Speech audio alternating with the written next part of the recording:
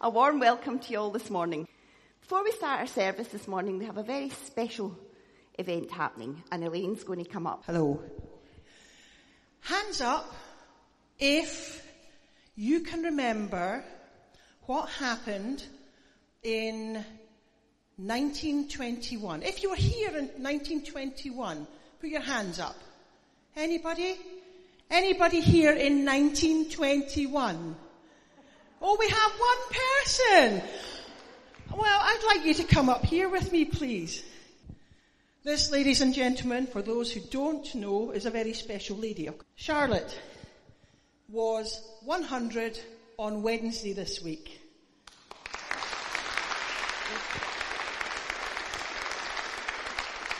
Charlotte, how does it feel to be 100? Can I quote Maurice Chevalier, who said it was fine considering the alternative?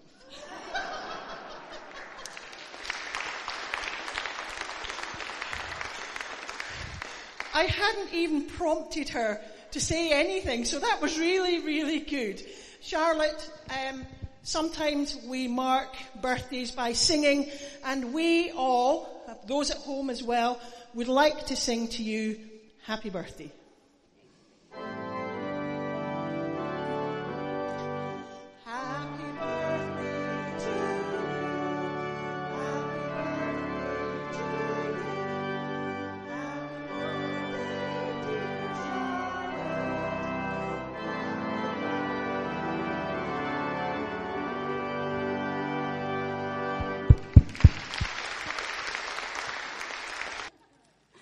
It's a lovely way to start the service.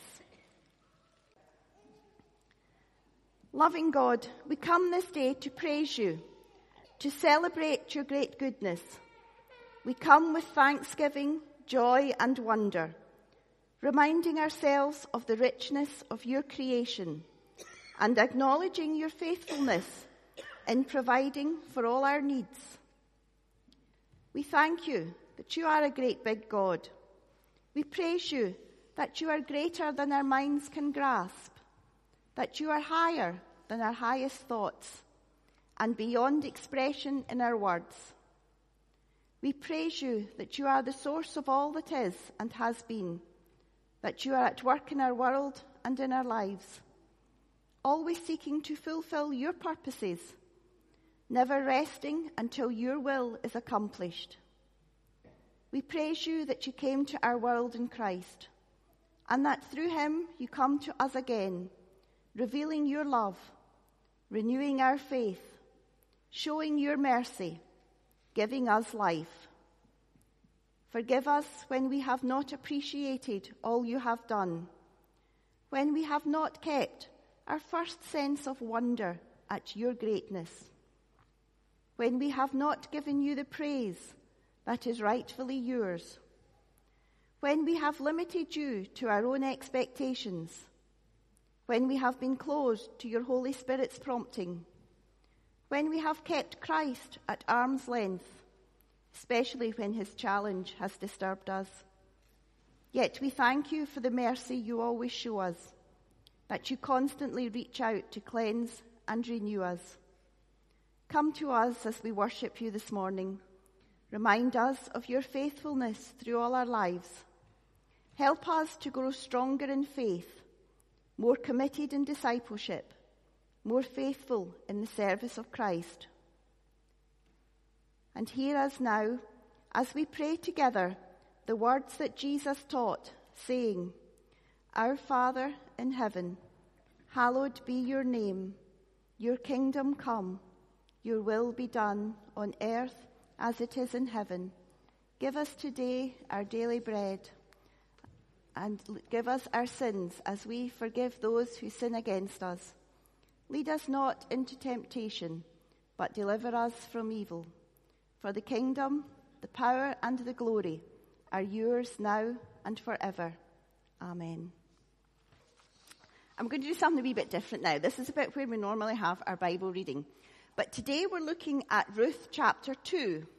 So it lended itself, in my mind, to this form of dramatised reading. So I'm going to introduce the characters and they're going to come up on stage here. So we've got Boaz, and we have the overseer. And then we have Naomi, and then we have Ruth, and I'm going to be the narrator. Okay, so just remember back to last week. So we're now moving into the harvest time. And Naomi has come back to Bethlehem. And she has a relative by marriage, a man prominent and rich, who was connected with her husband Elimelech's family, and his name was Boaz. I'm going to work. I'm going out to glean among the sheaves, following some harvester who will hopefully treat me kindly. Go ahead, my daughter. So Ruth went out to work. She entered a field and she began to glean behind the harvesters. And it turned out that she was working in the field belonging to Boaz, who, as you remember, was from the clan of Elimelech. So Boaz had been away, and he arrived back in Bethlehem and greeted the harvesters. The Lord be with you. The Lord bless you. Who is that young woman? Where does she come from?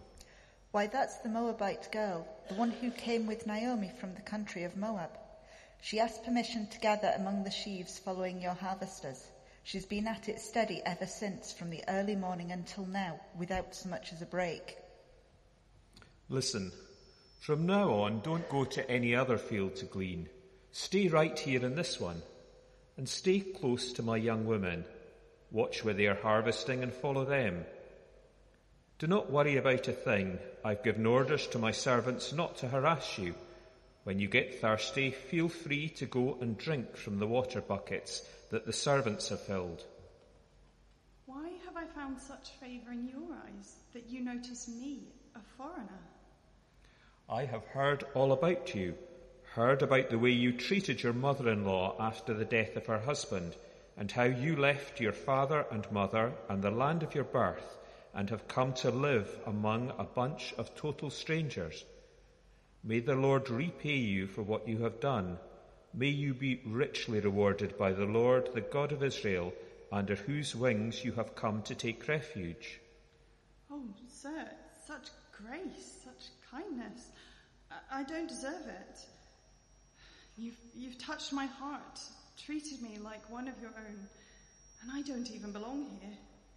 So Ruth worked in the field till it was time for lunch. Come over here, have some bread and dip it in the wine vinegar. So Ruth joined the harvesters. Boaz passed the roasted grain to her. She ate as much as she could, and she still had some left over. Then she got up and went back to work, and Boaz spoke to his servants. Let her glean where there's still plenty of grain on the ground. Make it easy for her. Better yet, pull up some of the good stuff out and leave it for her to gather. Give her special treatment. So Ruth gleaned in the field until evening. When she threshed out what she had gathered, she ended up with nearly a full sack of barley. So she went back to town and showed her mother-in-law Naomi the results of her day's work. And she also gave her some leftovers from her lunch. So where did you glean today? Whose field? God bless whoever it was who took such good care of you. The man I worked with today was called Boaz. Why, God bless that man. God hasn't quite walked out on us yet after all. He still loves us in bad times as well as good. That man is our close relative. He is one of our guardian redeemers.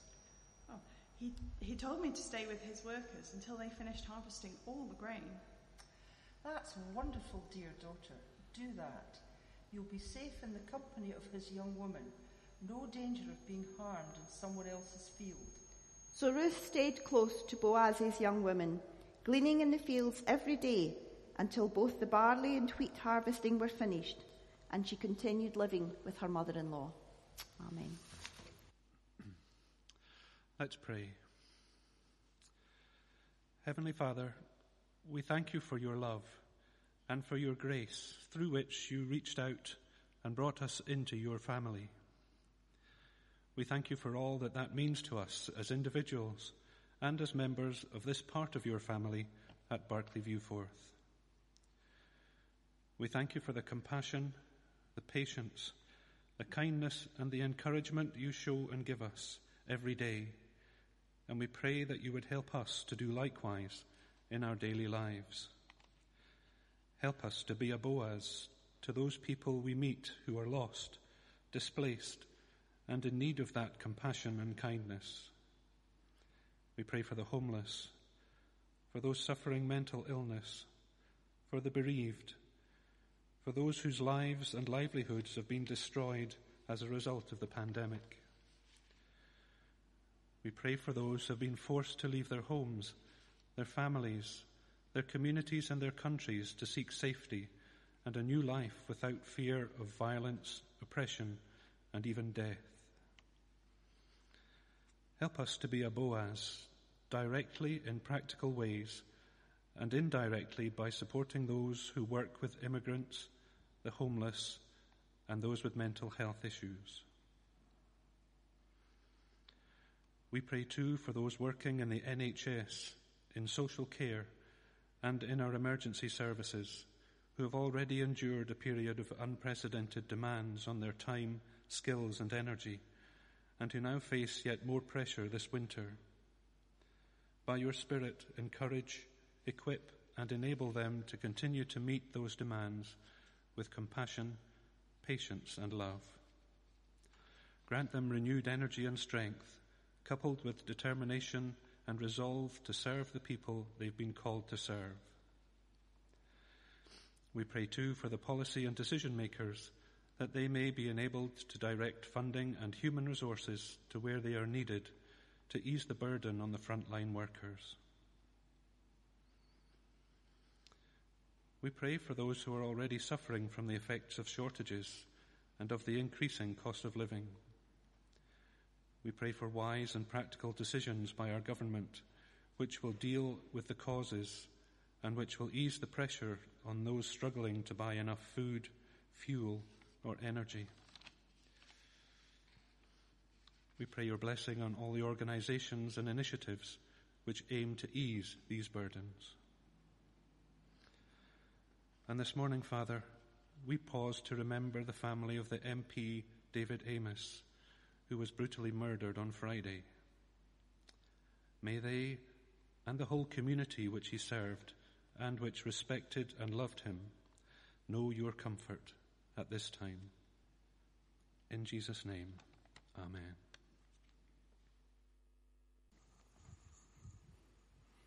So we're continuing in our story of Ruth, which we started last week.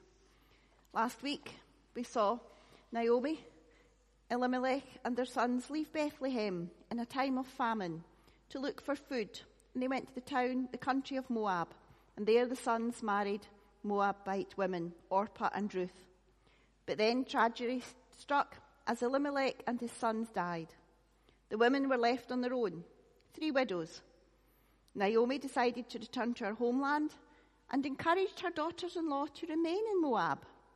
And Orpah decided to do that, while Ruth, as we've heard last week, decided to return with her mother-in-law to Bethlehem, to the land she didn't know, to a people she didn't know, with a God she did not know, but she was loyal to Naomi. And they returned just as the barley harvest was starting. So this morning we're going to look at the events of chapter 2, which we've heard read. A day in the life of Ruth. A day which changes Ruth and Naomi's circumstances. A day that leads somewhere a bit unexpected, but, as we will see, was already part of God's gracious plan for Ruth. A day that moves from emptiness to fullness. And a new character is introduced in this chapter, Boaz. He's described as the relative of Naomi, a man of wealth, of integrity, from the clan of Elimelech. Family ties were very important in the Old Testament, and the real importance of this tie will become clearer next week when we look at chapter 3. But family at that time in Israel was at the heart, was at the centre of the series of connected relationships to God, to Israel and to the land. We read that when God made his covenant with Abraham, every male was to be circumcised, no matter their age or status within the household. all became part of that covenant relationship with God. And at the Passover, all members of the household were kept safe by the mark of blood of the Lamb on their doorposts. Family extended to the whole household. There were obligations on the wider family to help and protect one another. And the importance of Boaz being a kinsman is repeated again in verse 3 and will become even more important next week as the story unfolds. Now, family was important then, and it's still important today. Family today might look a bit different than it did in Old Testament times. But remember, family is not just parents with children, but the extended family. We might not live as close together now as they did then, but we're still connected, and we're still important. And as members of the family of God, we're very important to each other, to look out for each other, and to care for each other.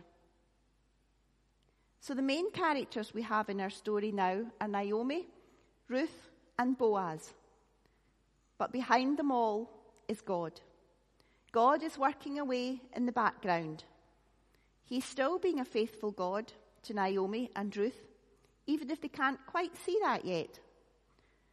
And God's faithfulness can be seen in 3 different ways in this chapter. So first, we have the faithfulness of provision. God is providing for Naomi and Ruth. They had returned with no way of supporting themselves in a culture and a time when widows were not looked after. They were shunned to the edges of society. There was no state benefits at the time they could apply for. Life could be pretty bleak for a widow. But Ruth decides to be proactive. She decided to go out to look for work, for food. She went to glean in the fields, not knowing whose field she would end up in or what might happen to her. That took courage, because she might have ended up with a bad landowner, with workmen who might harass her. But she took her courage and went out to look for food. Now, gleaning isn't a term that we're actually very familiar with today. And I'm sure you all know it means to gather the wheat that was left over in the fields after they had been reaped. And of course, they didn't have the nice big combine harvesters that we have today. The workers went out into the field, grabbed their bundle of sheaves in one hand and their scythe in the other, and had to harvest them this way, or something like that. The stalks that fell belonged to the poor. And that was set out in Leviticus. That was a law. They had to do that. The wheat that fell could not be picked up again. So whatever you dropped, you had to leave there. And you weren't allowed to double back. You couldn't finish one row and go, oh, I've left a lot, let's go back and pick some up. No, you had to move on because it was enshrined in the Levitical law. They were left there for the poor. They also were not allowed to harvest in the corners of the field. This was a way of providing for the poor, for those that didn't have anything. Now, unfortunately, then as now, there are some unscrupulous people about, and they made life difficult for those who came to glean. They were not fulfilling the provisions of the law. And this was what Ruth went out to try and face. But unbeknown to Ruth, she started to glean in the field belonging to Boaz. A coincidence or part of God's plan? Now, sometimes events can happen in our life. We don't really know why until we look back. Then we might see how God has guided us and planned for us to be in a certain place at a certain time. And the closer we live our lives with God, the more attention we pay to the prompting of the Holy Spirit in our lives, the clearer we can see this happen. So Boaz notices Ruth and asks who she is. And then on hearing that she was the Moabite who returned with Naomi, he goes to speak to her, and he encourages her to continue working in the field. And he assures her that no harm will come to her. So that must have been a bit of a comfort for Ruth. And then at lunchtime, he invites her over and offers her some food. And then Boaz tells his men to actually leave a bit more of the stalks on the ground so that Ruth could gather up more. So it was a kind and generous provision. So it went more than he was asked to do. And because of that moreness, Ruth was able to take 30 pounds of grain back to Naomi. So not only was God faithfully providing for Ruth and Naomi through the actions of Boaz, it was more than adequate. It wasn't just adequate. It was generous and it was plentiful. And Ruth was able to go every day until the end of the harvest, the faithful provision of food. So can you think of a time in your life when God has provided for you in a bountiful way? Doesn't have to be material things, doesn't have to be food, because God provides for us in so many different ways. And do we remember to thank him? Do we have that attitude of gratitude? To thank him for what we have and not to grumble about what we don't have. The faithfulness of provision. So next we move on to the faithfulness of service. Ruth was being faithful in her service to Naomi.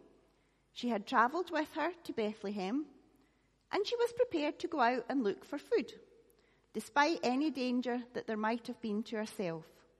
And she brought back all that she had gathered, including the leftovers from her lunch, and gave them to Naomi. She didn't grumble. She didn't complain about the hard work she had to do in order to survive.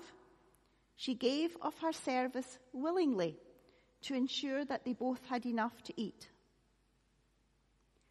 Boaz demonstrates faithfulness to his God by allowing Ruth to work in his field, and even more by giving her that little bit extra special treatment. He cared for her well-being. He did this as a way of expressing his faith in God. And no doubt Ruth slowly began to recognize this and to draw nearer to God herself because of it. So Boaz expressed his faith in God by his caring for Ruth, and Ruth expresses her faith in God by her humble acceptance of his care. So your living faith can be seen sometimes in giving and sometimes in a willingness to gratefully receive. So how is your faith shown? Do you serve others willingly and happily? Or are there areas of your life that you could expand upon, that you could serve others more? Because there are many opportunities if only we look for them. But the other side of that can sometimes be more difficult. When others offer us help when we need it, do we gratefully accept it? Or do you sometimes hear yourself saying, no, it's okay, I'm fine, I'll manage, I'm fine, don't you worry, even when you know you're not? And even when you know that you really could have done with that bit of help, in a practical way, or even just by talking to someone. But Ruth accepted the help when it was offered. We are to accept help when it is offered and be ready to help others. The two of them go together. And the chapter ends with Ruth's continuing service to Naomi, because the last sentence of the chapter read, and she lived with her mother-in-law. She still doesn't abandon Naomi. She continues to be with her and to live with her. Faithfulness of service. And lastly, we come to the faithfulness of hope. There's a lot of hope in this chapter. In fact, there's a lot of hope in the whole book of Ruth. Naomi and Ruth return in the hope that God will provide for them in their own hometown. And God does. They hope they will find a safe place and a refuge. And by God's provision through Boaz, they do. Now, Ruth is surprised that Boaz wants to help her because she's a foreigner. She's an outsider. She's not part of the community. And whereas Boaz is a man of standing in the community, a man of wealth, not necessarily someone you might have expected to help a refugee or an outsider. But he's already heard about Ruth. It's a small place. Word gets around. And we read that he said, I've been told about all what you've done for your mother-in-law since the death of your husband, how you left your father and mother and your homeland to live with a people you did not know before.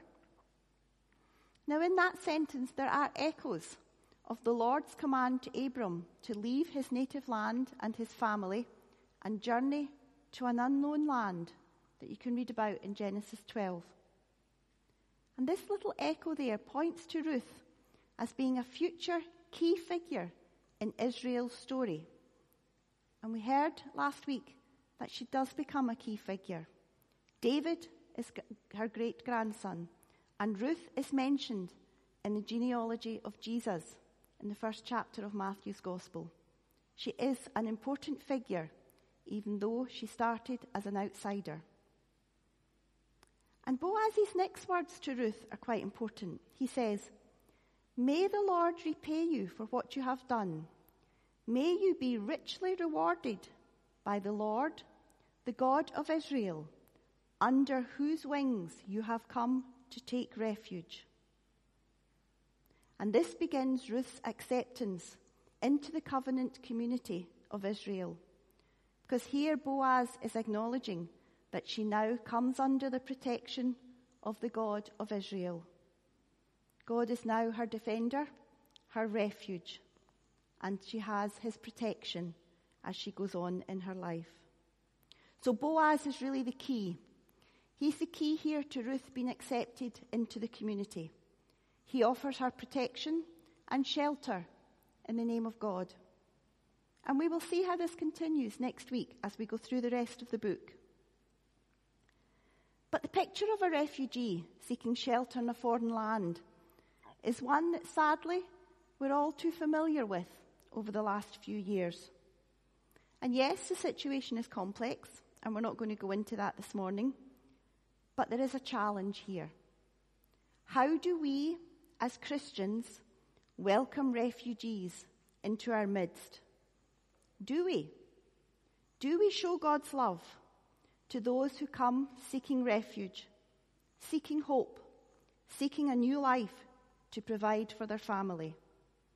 Are we willing to share what we have with those who do not have? And what about other people that are not part of our community, not part of our church? They're living on the margins of society, the outsiders, the stranger who might wander into our church. Do we accept them as they are? Do we show them love? Do we offer practical assistance when it is needed? Do we help the outsider become part of our community? For we are called to do this as Christians. Jesus said in Matthew 25, "For I was hungry, and you gave me something to eat. I was thirsty, and you gave me something to drink. I was a stranger, and you invited me in. I needed clothes, and you clothed me. I was ill, and you looked after me. I was in prison, and you came to visit me." Then the righteous will answer him, "Lord, when did we see you hungry and feed you, or thirsty and give you something to drink? When did we see you, a stranger? When did we invite you in? When did we need clothes? When did we clothe you? When did we see you ill, in prison, and we will go and visit you?"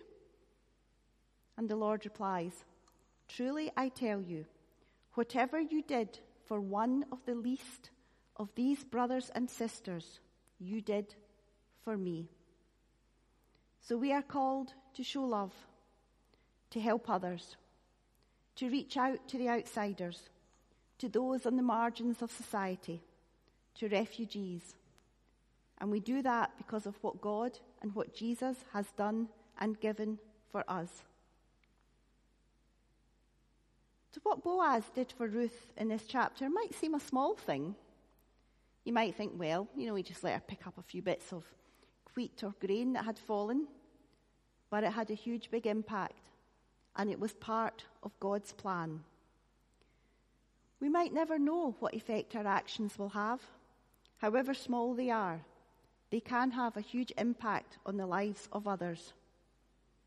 Like filling the shoeboxes we're sending abroad, putting in a toothbrush and toothpaste. Nothing to us. We pick them up easily each week in the supermarket. But these things can have a huge impact on those who receive them. Never forget that. Small actions can have a big impact. But faithfulness has been the key in this chapter.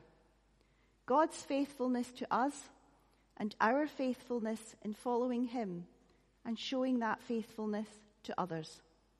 Faithfulness of provision, faithfulness of service, and faithfulness of hope. Amen. Our closing hymn this morning is Great is Thy Faithfulness.